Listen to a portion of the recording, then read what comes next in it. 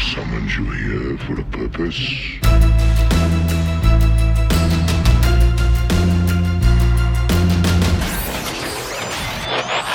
TransformYourGame.net. Welcome one, welcome all, and welcome back to the 17th episode of the Transform Your Game podcast.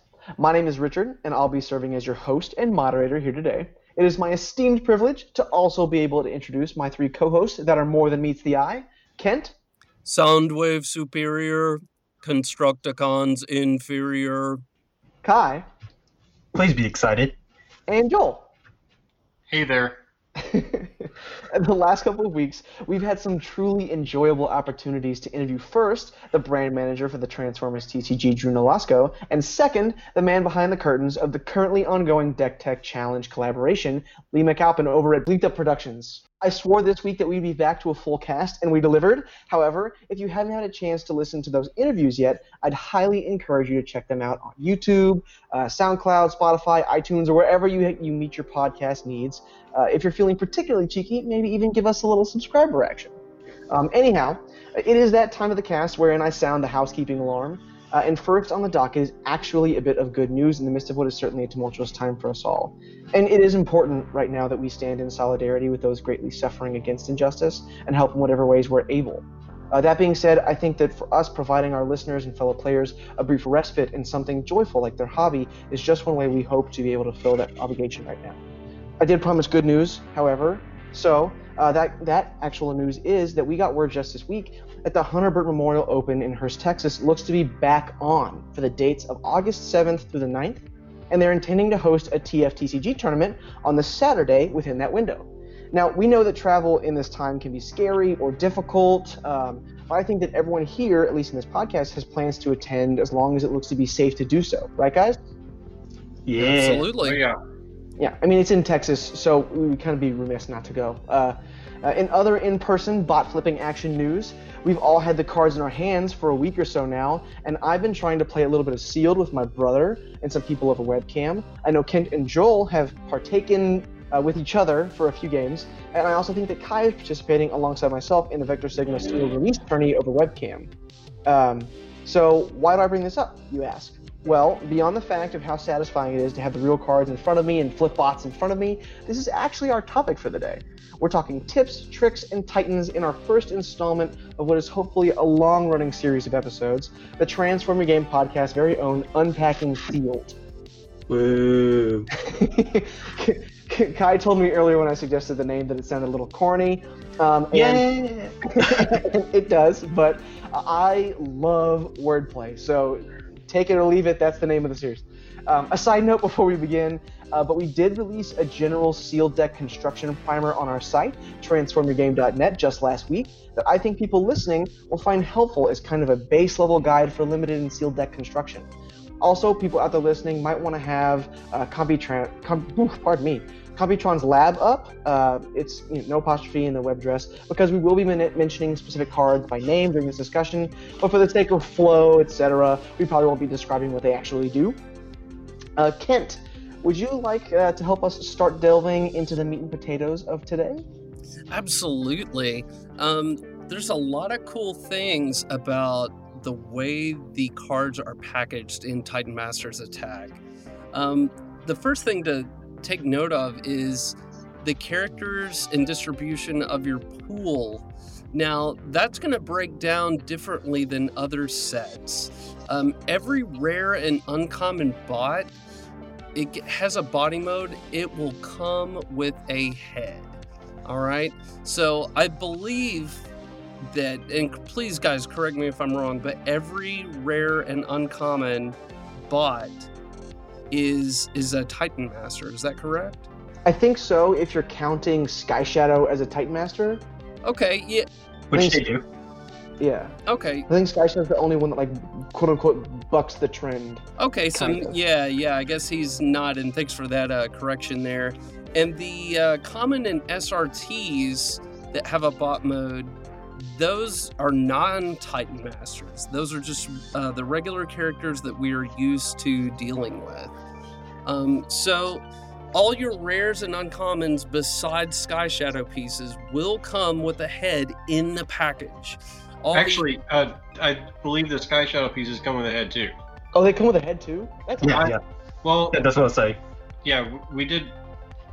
We busted several boxes. I don't remember specifically, but I'm pretty sure that every time that we opened a Sky Shadow piece, he did come with a head. We have that on camera, so we can probably verify that later if we wanted to. Right. No, it does. There's no need to verify it. I've watched enough box openings to know that's the thing. Okay, cool. All right, so yeah, thanks to our co-host that corrected me on this. So every uncommon, every rare bot comes with a head with it. And then the common and SRTs come with a stratagem. If you pull Autobot Whirl, you're probably going to get a pop-up attack. Just kidding. That is a reference to one of our videos. It's not funny if you explain it, Kent. True.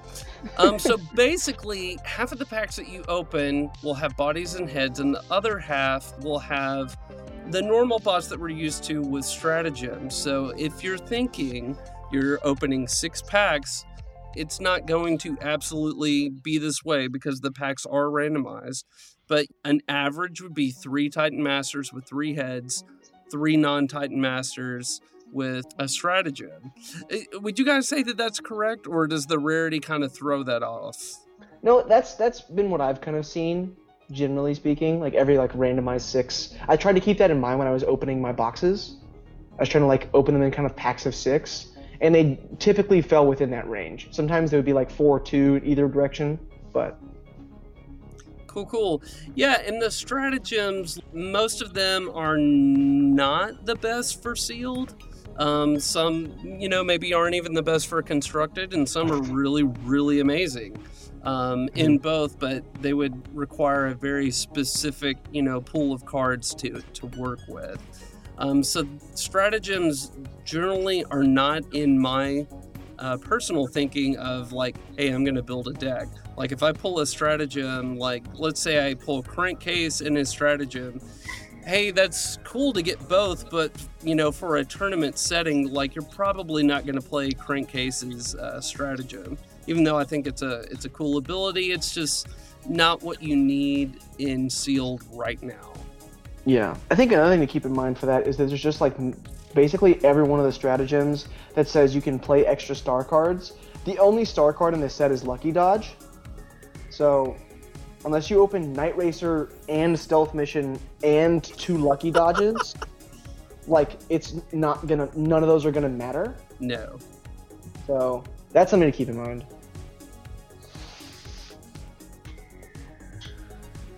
Okay, so for team construction, you're gonna. So when back in Wave 4, we were pretty much spoiled because each pack came with 2 sets of bots, one large, one small, and it was much easier to make wider teams because of the you were getting guaranteed 6 smaller bots, whereas in this set you were getting all rather large bots except for some spare 5s, 6s, and 7s, but even most of the Titan Masters outside of Fangry and Horrible are fairly large, and then the heads as well can range from 1 to 4, so they it's not like constructed where you have the freedom to choose and mold your deck to whatever star cost you want, because whatever heads you pull you have to play with those Titan Masters. So a lot of times you'll probably end up staying 3 wide. There have been rare scenarios that I've seen where you can do 4 wide. Doesn't help if you open for improvised shield, but that's besides the point. So you'll usually be 3 wide, and then there are some specific characters as well that you probably won't be able to fit on your team unless you open a 1 or 2 star head, and that's Megatron, Optimus, and Skull Smasher. So just be wary of those. It's also not particularly great to go 2 wide. So if that's the only way you can play those characters, I would probably try and see if there's some other venture of being able to play 3 wide before you go 2 wide, because there's not actually a lot of orange in this sealed in the battle cards. It's more there's more black init mix, like orange black black or blue black or whatever. Mhm. So it's you're being wider means that you'll be able to take advantage of the small pierce damage when it matters. So just keep that stuff in mind. A quick side note: I did open one 4-wide team in one. I told you I was like keeping track of like my packs of 6 when I was opening my boxes. I was lucky enough to open a Night Racer as one of my SRTs, and in that pack of 6, I opened a Brawn and a Night Racer, and then I also opened both Fangry. Oh my God, what's the other one? I opened Fangry and the what's the other guy? The 6-star. Horrible. Why could I not think of his name? Wow. Horrible is Yeah, like how the did you miss scourge that of guy? It's the scourge of constructed. Maybe I'm repressing it. Maybe I'm Hey, like it's the scourge of constructed and sealed. Like, That's true too. Look and sealed too. But I opened both of them with a 1 and a 2-star head, and I think that adds up to right. I think that adds up to the 7 plus 8. Yeah. I was gonna say because I wanted to make sure that it actually added up to 25. Probably should have done that before I brought up the story. But I had like a 4-star team available or a 4-wide team available to me, and all the characters were pretty nuts. So like that was really cool. But that's kind of an outlier. I mean, Night Racer being one of the 5 stars in the set and being super rare is another thing that precludes 4-wide teams from happening. So I also think it's going to be pretty hard to do 3-wide if you have like all Titan Masters, right? Mm-hmm. Just because they're kind of expensive. So if you do get all Titan Masters, you might end up having to take like a 2-tall team, which would kind of suck.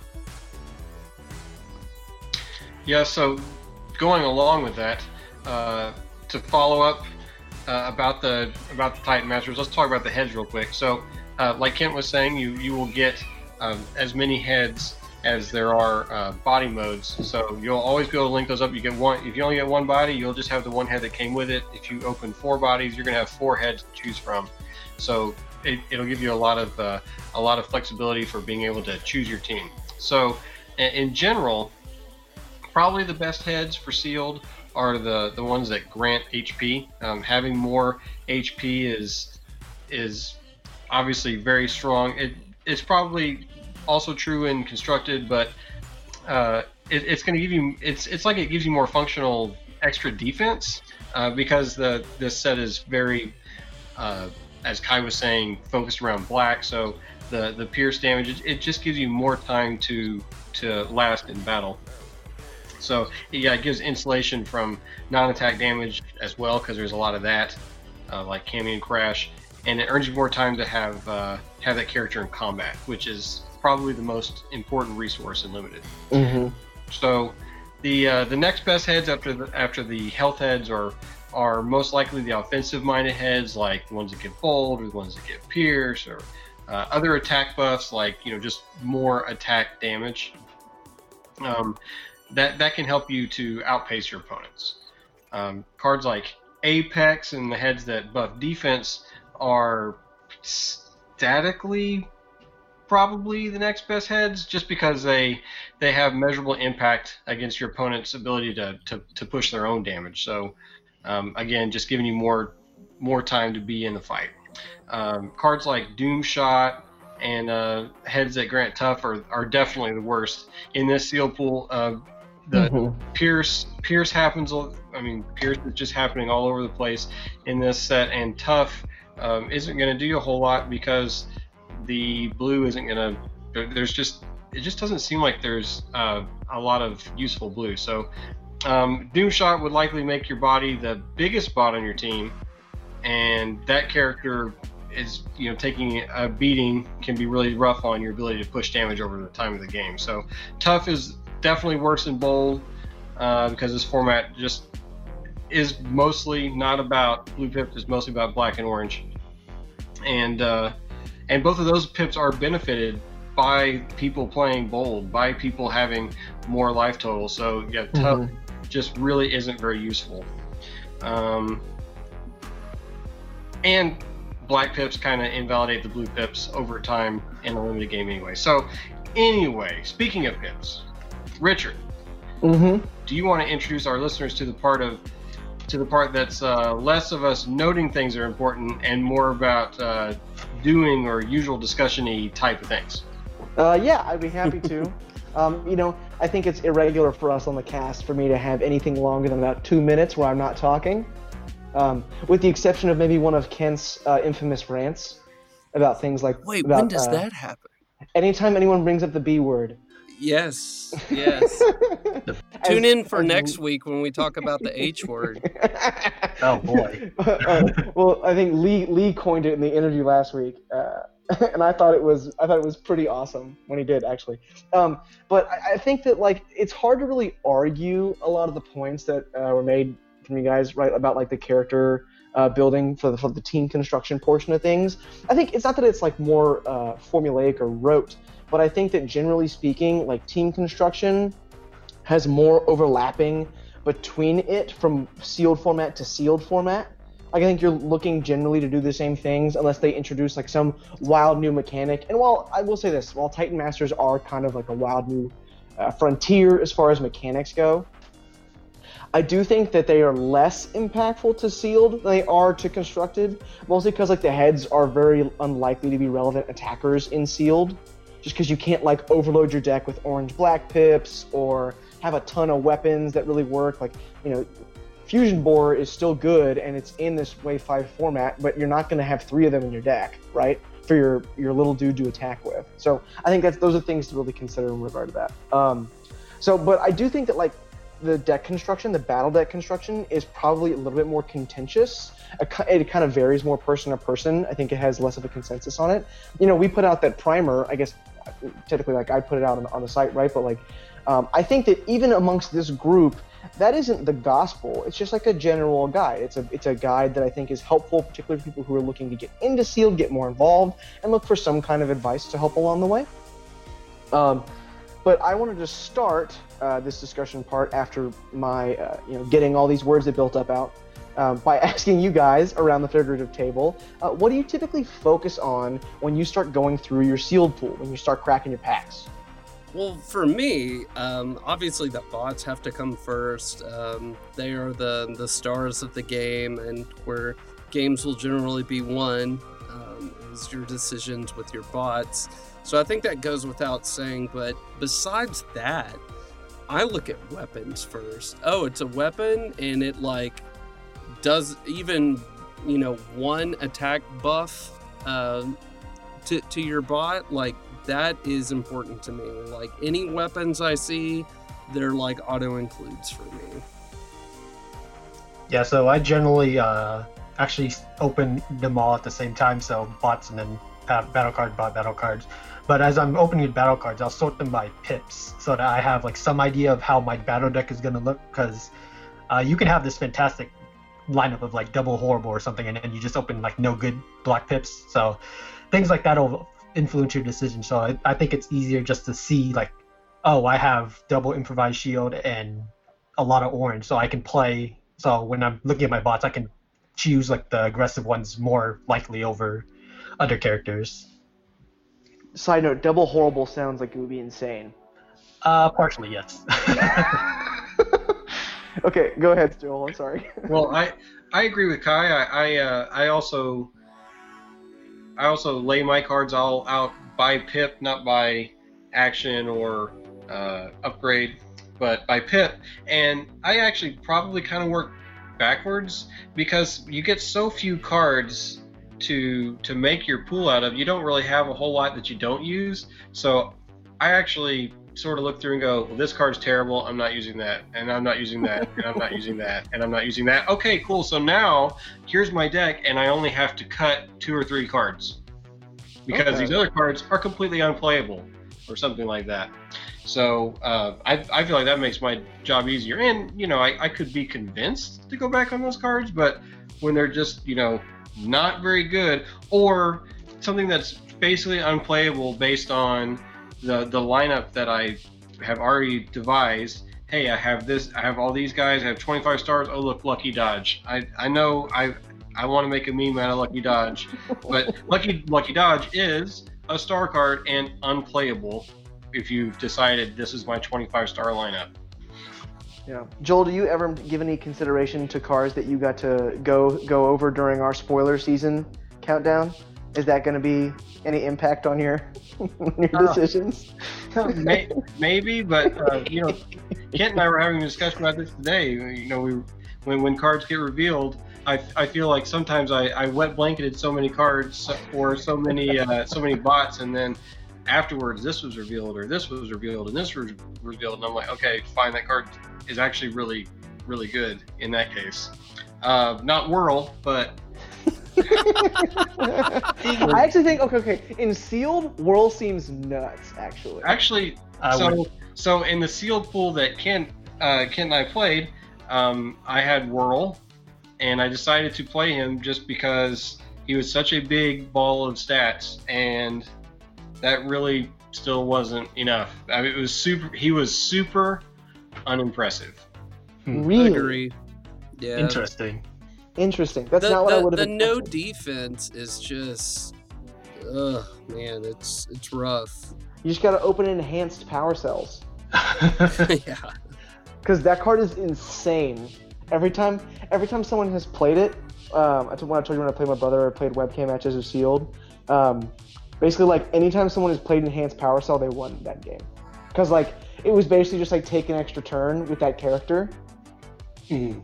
It was really good. I've been really impressed with that card. I think that to answer the question though, instead of our usual 10-minute tangent of things, I think I probably have the most similarity with Kent. I think I generally look through my characters first when it comes to breaking down sealed. I think part of that is actually the intention of WotC. I think that they package the battle cards separately so that when people are opening packs, they pay more attention to the characters first. I could be reading into that. That's not like gospel or anything, right? But that is generally what I kind of like think about when that happens. So I try to organize basically like every combination of characters I could have that makes a playable team. I envision that before I kind of do what Kai was talking about, where like I lay out my cards by pip. I actually also separate them by action or upgrade, generally speaking. So I have like 2 piles for each pip, but that way, like once I see what my pool actually looks like, I can change between the different teams that I have like already tabulated in my head. Part of that is that I'm mostly familiar with cards by the time I'm playing sealed, like because we do spoiler season, because like I compulsively look at spoilers when they start coming out. I pretty much know like the star counts and like where generally I think characters want to lean as far as sealed deck construction before we ever actually get there. So I think that helps me in regard to that. On that note, though, I think one of the things we were talking about, one of the things that was really interesting that you brought up, Joel, was that there was a bunch of cards that you said like you wouldn't play, and that was kind of the way that you start eliminating cards from your battle deck, which I find super interesting because the next question I had like in mind for asking you guys about this was the polar opposite. I wanted to talk about what kind of cards are typically auto-includes in your opinion. So for me, I generally every time people ask about like sealed and like tips and whatnot, I always say just play all the orange cards. Like even if it's like Emergency Barricade where you're realistically not putting it on a character, you just want to flip the orange, man. It feels good when you swing for that extra damage and get the bot. But yeah, I generally just always play all orange. In this format, I probably wouldn't play Hold Down because there's like 5 tanks and most of them want to attack in bot mode or body mode, so that I probably wouldn't play Hold Down. But all the other oranges I'd probably easily consider, and all weapons as well. Almost every weapon or something that gives +1, I'd also heavily consider those.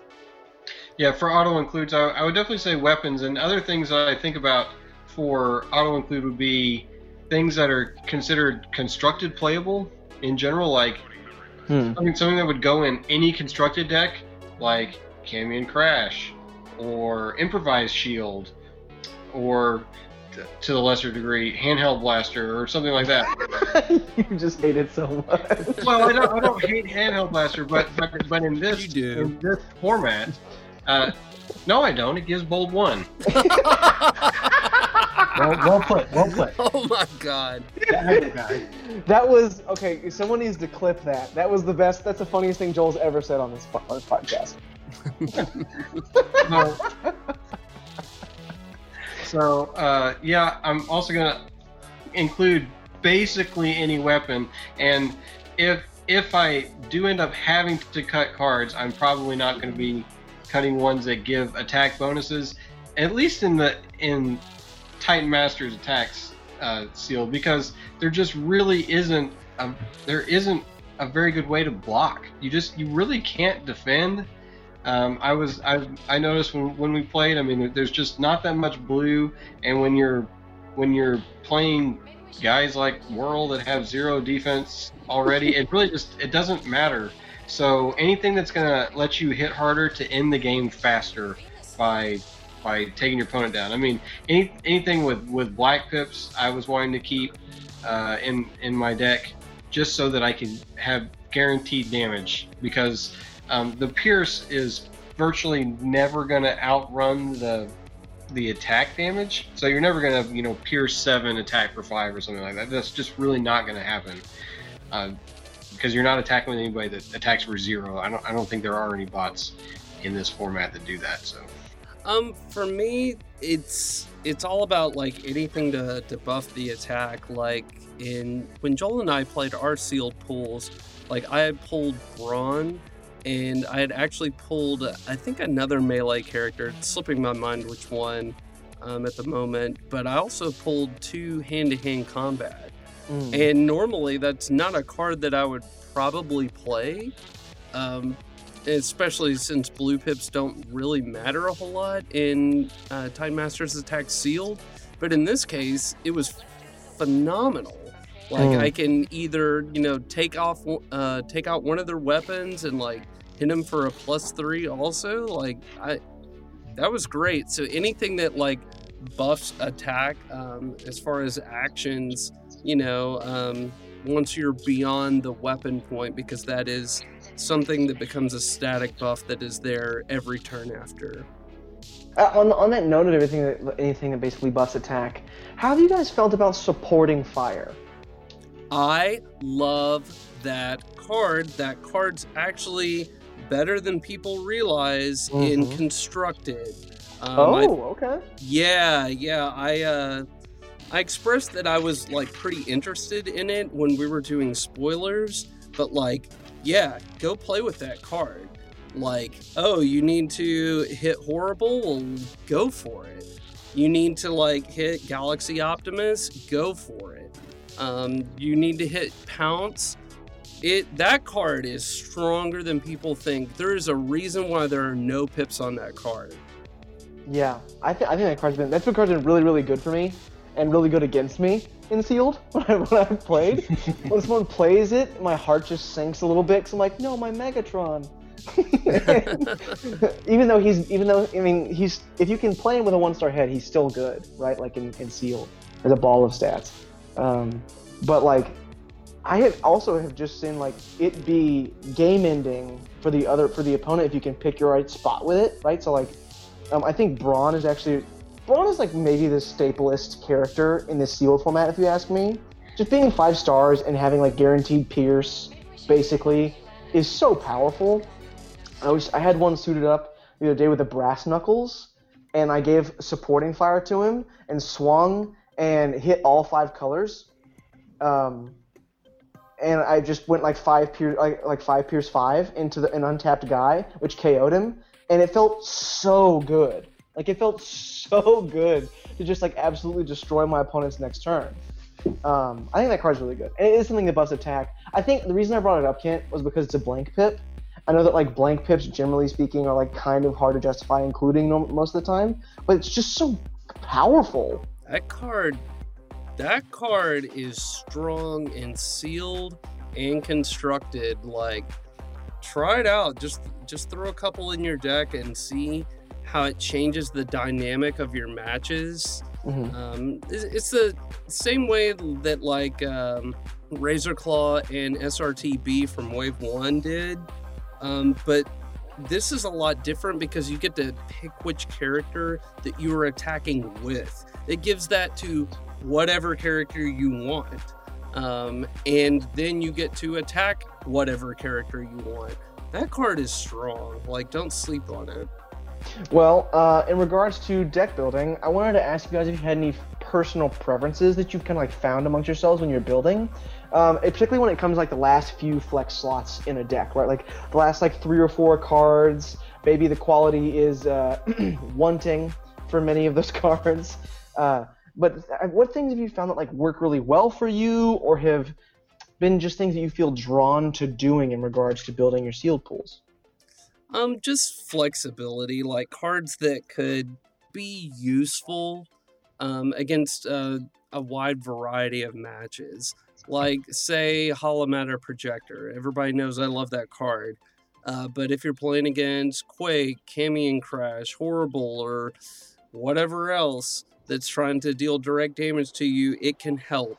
And then it's also just a static, +1 defense, which can be helpful in a very aggressive format, since there's just not a lot of blue pips running around in this set. Then you add on the fact that it's a green pip and you can just pick it up. I mean, like, it's the perfect image of a flexible card in those last few slots. So for me, I generally go with what cards left in the pile that would offer some sort of utility, like in multiple fashions. So one of the cards I usually cut out pretty easily is like Regenerative Core or something like Scout Armor. But if you're missing a few cards and you need to put like 1 or 2 cards in, I would probably consider stuff like that, because Regenerative Core can at least give you a play for the turn and heal your guy 1, and Scout Armor can basically give you a play for the turn and draw you 2 cards when that character dies. So it's not like it's wholly unplayable, but it's like stuff that you wouldn't consider, but you have to because it's a limited pool. So with things like that, I just look for like utility and like multiple uses. Yeah, for me, like I said, I kind of build my deck backwards, I guess. I have too many cards in it and start cutting things, because that's just always worked better for me. When I would do limited for Magic, I would always do that. I mean, if I find that I need to put like 3 more cards in my deck, I'm just like my head's in my hands going, oh my goodness, so bad I can't even find enough cards before I want to cut things out.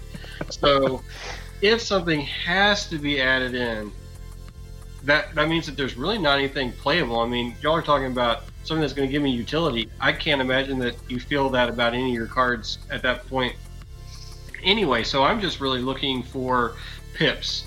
I'll look for green pips so that I can put useful cards that I don't want to play, that I only had in for the pips in the first place, like an Improvised Shield or something like that. I don't want to play an Improvised Shield. I want to flip it. So I'm gonna pick up that green card so I can at least throw the Improvised Shield back into my deck. And for the most part, cards with a green pip at least have some sort of utility, even if I didn't feel that it was particularly useful. They could surprise me at times, like Reprocess did during Wave 4. So yeah, I mean, at the very end of my deck, I don't think that you're going to have that many cards that you're excited to play out of your seal pool, you're having to cut cards at the end nearly as often as you're just sort of throwing some chaff in at the end because these pips work for you.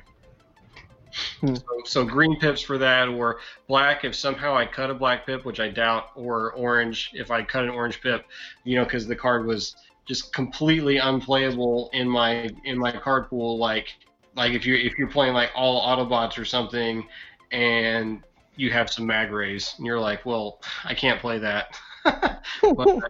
But I guess I'm going to put it in there just for the pips. I think that, Joel, I'm a little hurt because I think you kind of stole my answer a little bit. I'll forgive you. I'm that kind of person. I'm bigger than that. But I think that, like, generally speaking, near the end of like deck building, I do 2 things. One, I try to fit as many green pip cards as I possibly can into my deck that are not completely unreasonable to include. Mostly because I just think that there is a lot of utility to making sure the composition of your deck is a certain way. Since I think we talked about this earlier, right? That like combat is, generally speaking, the most important resource to manage when it comes to limited. So having good pips in your actual deck and not trapped in your hand is such an imperative that I'm basically trying to like jam green pips into my deck to help me ensure over the course of the game that my flips during combat are going to be as good as possible. On top of that, one of the other things that's like competing with that is I generally try to have as even a split of actions and upgrades as I possibly can in my deck. Now, there are a lot of pools where you just can't get to like 12-13 or 13-13 if you're trying to play 26, right? Like, so, but there are plenty of pools where, you know, when you lay it all out, your best cards probably look like 9 actions and then 16 upgrades, right? And like, I think that you're really hurting your ability to use all parts of your turn over the course of the game when you have a split like that. I typically try to have it be at the least 10-15 as a split. I normally try to get it 11-14 if I can. So that in this format, what that means is a lot of the time I am, after I build my deck, cutting my worst upgrade, which is normally an armor because defense is in this set mostly, right? And adding in a copy of High Five. Now, High Five is bad. There's like no real. I'm sorry. Like it's funny. It's bad. It sucks because High Five is like it's fun, right? It's like a fun card. It's got interesting imagery on it. And it feels good to like have like friends on your team, but it doesn't have any utility once you're down to one character. It only has a green pip. What it does do is it makes sure that you can use an action on your turn, particularly because weapons and health-giving utilities are so premium to be playing and including in your deck that like oftentimes you're going to find yourself with more upgrades and actions to do. So I think doing things like including a singleton copy of Mission Briefing, which is a common, right, like is a totally reasonable thing to do just because it makes sure that you get to use both parts of your turn, right? So that's, I think, like the things that I generally try to do when it comes to like the flex slots, quote unquote, near the end of my deck building. I was noticing actually while you were talking about pips, Joel, that I actually skipped over a question. Do you guys mind if I rewind and go back a question real quick? Go for it. Okay, so what considerations do you guys make specifically for pips once you're done with the auto includes? Like, do you put emphasis on including black pips? Are you trying to maximize whites in your deck? Like, I feel like we've probably talked about this quite a bit already. I'm auto including weapons, but then on top of that, auto including black and orange. I guess I'll find a way to intentionally put a couple of whites in my pool if I can, just to give myself more of a chance to hit more black or orange pips when I'm flipping. Because like I said, most of my deck is built around just the attack combat flips. I'm thinking less about the actions and the upgrades. I mean, of course, I want to have an even number of actions and upgrades. That's not always going to be possible because you just don't really have that kind of choice, like you were just talking about. Mm-hmm. So, what you do get to do every single turn, no matter what, is attack. You don't have a choice. You can't go. Says the aggro guy. I don't really want to attack with this guy because I don't want him to get attacked back. I mean, you don't have a choice. You have to attack. So that's why the pip colors, orange and black, are just basically getting auto included. I'm probably not going to have more than one or two of those sitting in my, quote unquote sideboard. Mm-hmm. That's the second quotable thing you've said in this episode. What? What you do get to do is attack. I thought that, I'm just saying, like, someone needs to write, we can have this on recorded so we can go back and let's do whatever we want, right? But like, someone needs to write this down for t-shirt ideas. Huh. That's what I'm thinking. We just need to like keep a compilation of stuff Joel says over the course of the podcast. We need to take a snapshot of him opening Whirl on that box opening. Put that on a shirt. I'm sorry. Me and my quarantine here and everything. I'm sorry. I'm laughing so loud. I'm sure it's impossible to listen to. Anyway, I think that. Do you guys have anything else to add on the pip bit, or do you think we kind of covered it already? I think we got it. I mean, like, everybody's going to want to play orange and try and push as much damage as possible, so... You guys think that... So, Handheld Blaster is probably the only blue card I really... Maybe not the only non-rare blue card I think maybe I'd auto-include. I don't know. That's probably too big of a statement, because now I'm thinking about it. Yeah, I think that's too big a statement. I think you've got stuff like Scouting Mission, and that card's absolutely great. Brass Knuckles, Energon, or Oh, Enter yeah, Mace, Brass Knuckles! I even talked about Brass Knuckles earlier. Tripwire, I don't count hand-to-hand rares. combat. You can't card. That's why I would. rares. That's why I went back on Energon Mace, but it's like lock on target. Like there's a lot of actual good playable blues in the set. That's fair. I guess, and it doesn't hurt to have like a couple of blues, especially if you have any characters with like basically base 2 defense. Because once you're at like base 2 defense, if any blue you flip means that you're kind of just locking your opponent into the Pierce, unless they have some kind of ungodly weapon on them like Fusion Borer. Which, a bummer that card falls off. Because if that card stayed on, it would be absolutely busted in half. Yeah, by design. That thing has to fall off, or oh my god! By design. Oh, just let me have this. Come No, on. Actually, you cannot have that one. Sound Blaster kind of gets to keep it. If Sound Blaster, like that's in constructed, not in sealed, but Sound Blaster kind of gets to keep it forever, which is pretty Sound cool. Blaster is being slept on. That card is so much better now that Wave 5 has come into play. Yeah, that's another one that people are just like, they're gonna sleep on and then like run into a Sound Blaster deck and get mauled. I can't wait, because if I'm playing in Sound Blaster, that means I'm probably not playing against Horrible. Yeah, someone tick like the little clicker. What do you call those things that like actually count? You just push the button and they count. Is it a clicker? Probably. Hey, we need a clicker for how many times we say horrible or the B word. Extra padding. Anyway. Or extra padding. Oh my god. Throw them all in. Just throw them all in. Let's Mix it. do it. Okay. Last question, and then we'll go to the viewer question. I promise. I know I've been dawdling us some bit. Anyway, what do you guys do when considering cards to potentially bring in during best of 3 matches of Sealed, like from the sideboard? I know you kind of briefly mentioned the sideboard earlier, Joel, but I'm kind of talking about like what kind of cards do you think you might be bringing in regard to that?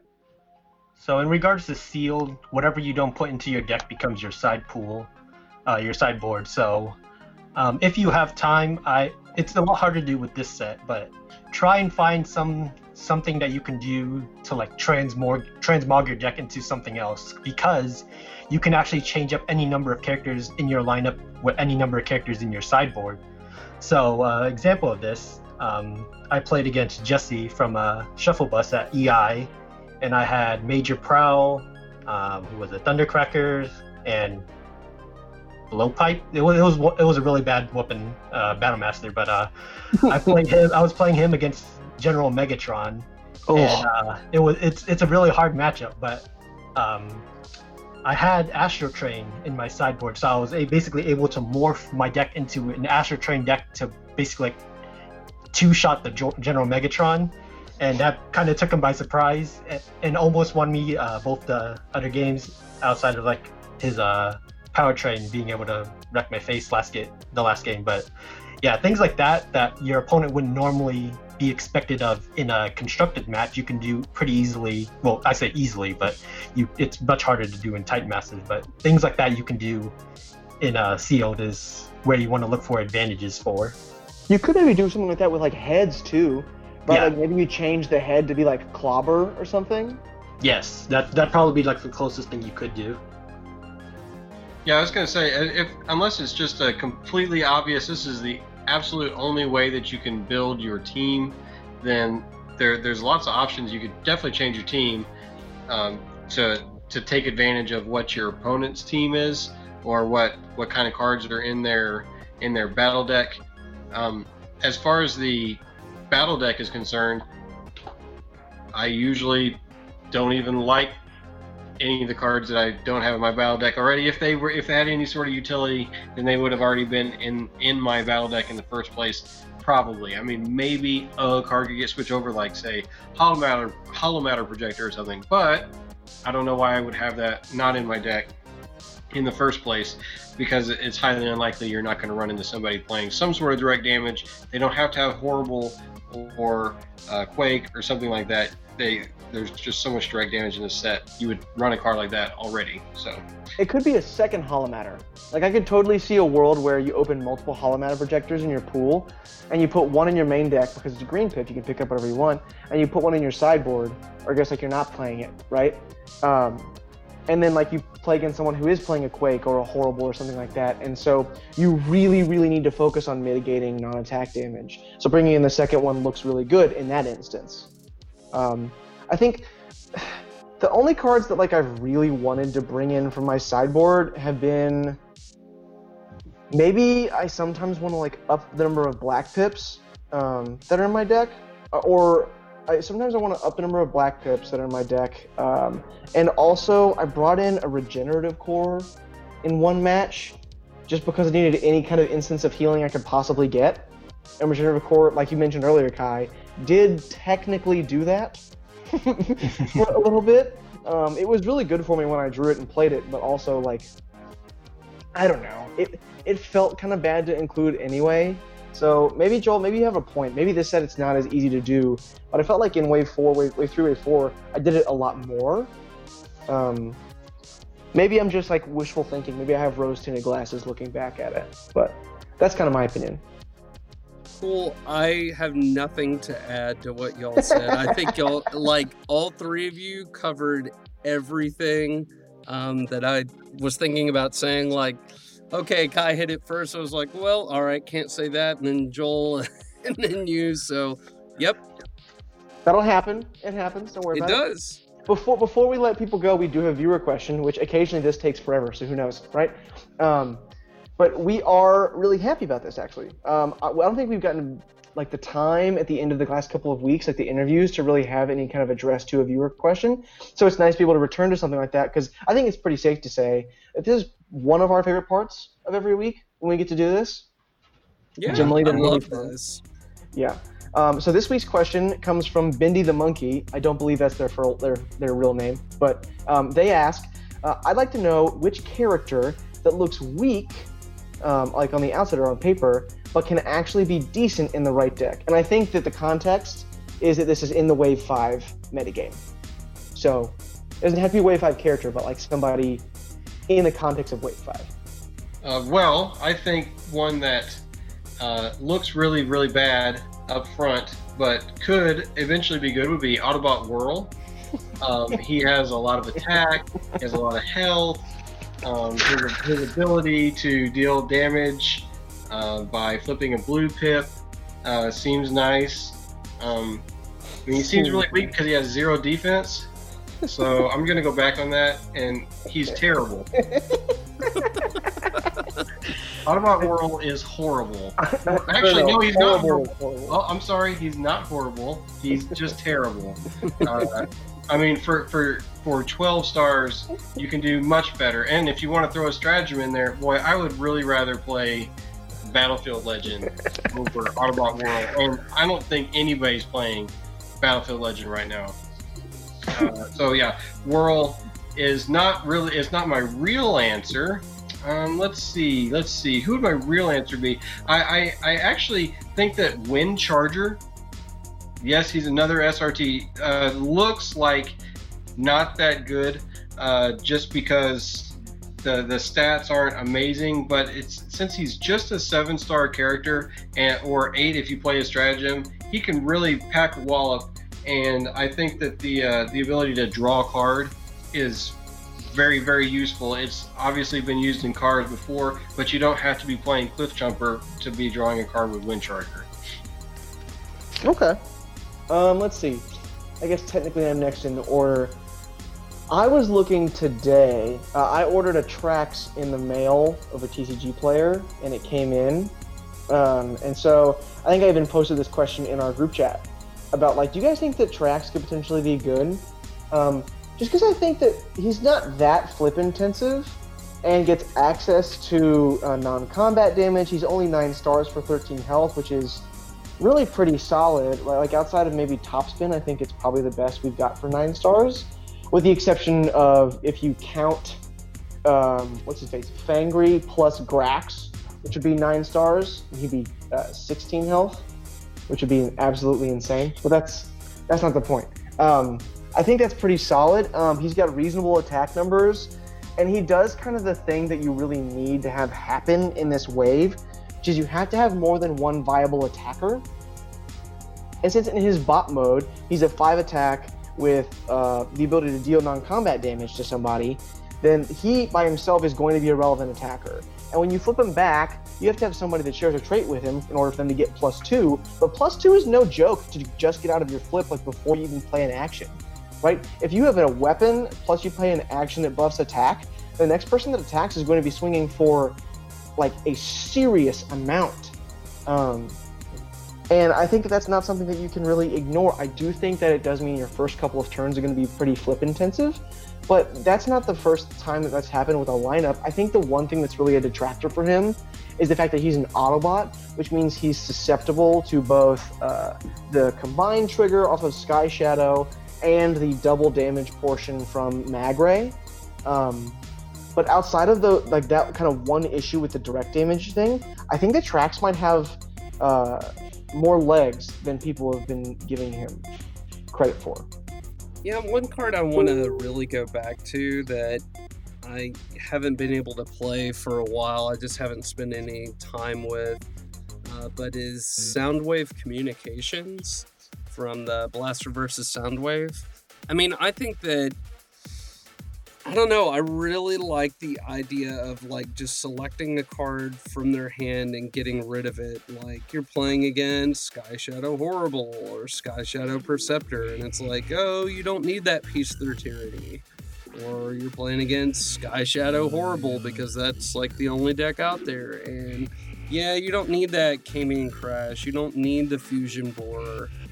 Something like that. And I think that now that there's more ways to look at what card is on top of their deck, like with Skywarp from Wave 1 and Soundwave Communications, like it makes something like Paralyzo Box just nuts. You know, and that can make all your little guys that you're playing with Soundwave, and including Soundwave himself, because he only has 4 base attack, can make them actually really relevant, you know, and you add in Leap into Battle, or, you know, maybe you've got a Master Sword floating in there too, and you're using your handheld blasters and Scoundrel blasters to, you know, feed the Master Sword. In the various ways that it requires. I don't know. I'm not saying that it's, you know, busted or anything, but it is something that I want to revisit. So for me, I think Brainstorm is probably like the one that I'm oddly enough most interested in, mainly because of he's really busted and sealed. So if you pull him, try and play him if possible. But also just his abilities with upgrades is very unique and interesting because he's field communicated when you flip to alt to plane mode, and then when he's in body mode, he's kind of a cheaper Galaxy Optimist, sort of. All you have to do is flip the upgrade, but you don't get to play, you get to add it to your hand. So I think if we get more powerful upgrades along the line of Master Sword and or Ghost Shield, I think Brainstorm could really pick up use. But I think right now there are pretty decent cards that you could use with him, like Nitro Boosters is pretty powerful, or Master Sword and Ghost Shield. So I think he has some use, but right now I'm just not too sure where to go with him other than those points. Okay. All right. Well, I'm actually intrigued by most of those. I was actually pretty sure, Joel, that you were going to mention the Healing Optimist from this wave, but I'm kind of happy you didn't, because I feel like we kind of talked that character, not to death, but we talked a lot about like the nuances of that character and when they can be good, or he can be good, during our character post-mortem episode. But on that note, that brings us to the close of episode 17 of the Transform Your Game podcast. I just wanted to reiterate one more time how much we appreciate all of you out there in the ether listening to us.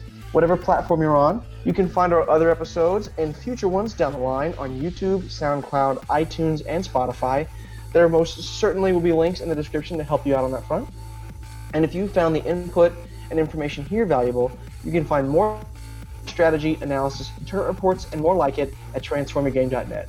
And we look forward to being back to speak to all y'all next week. But until that time, clear eyes, flip bots, can't lose.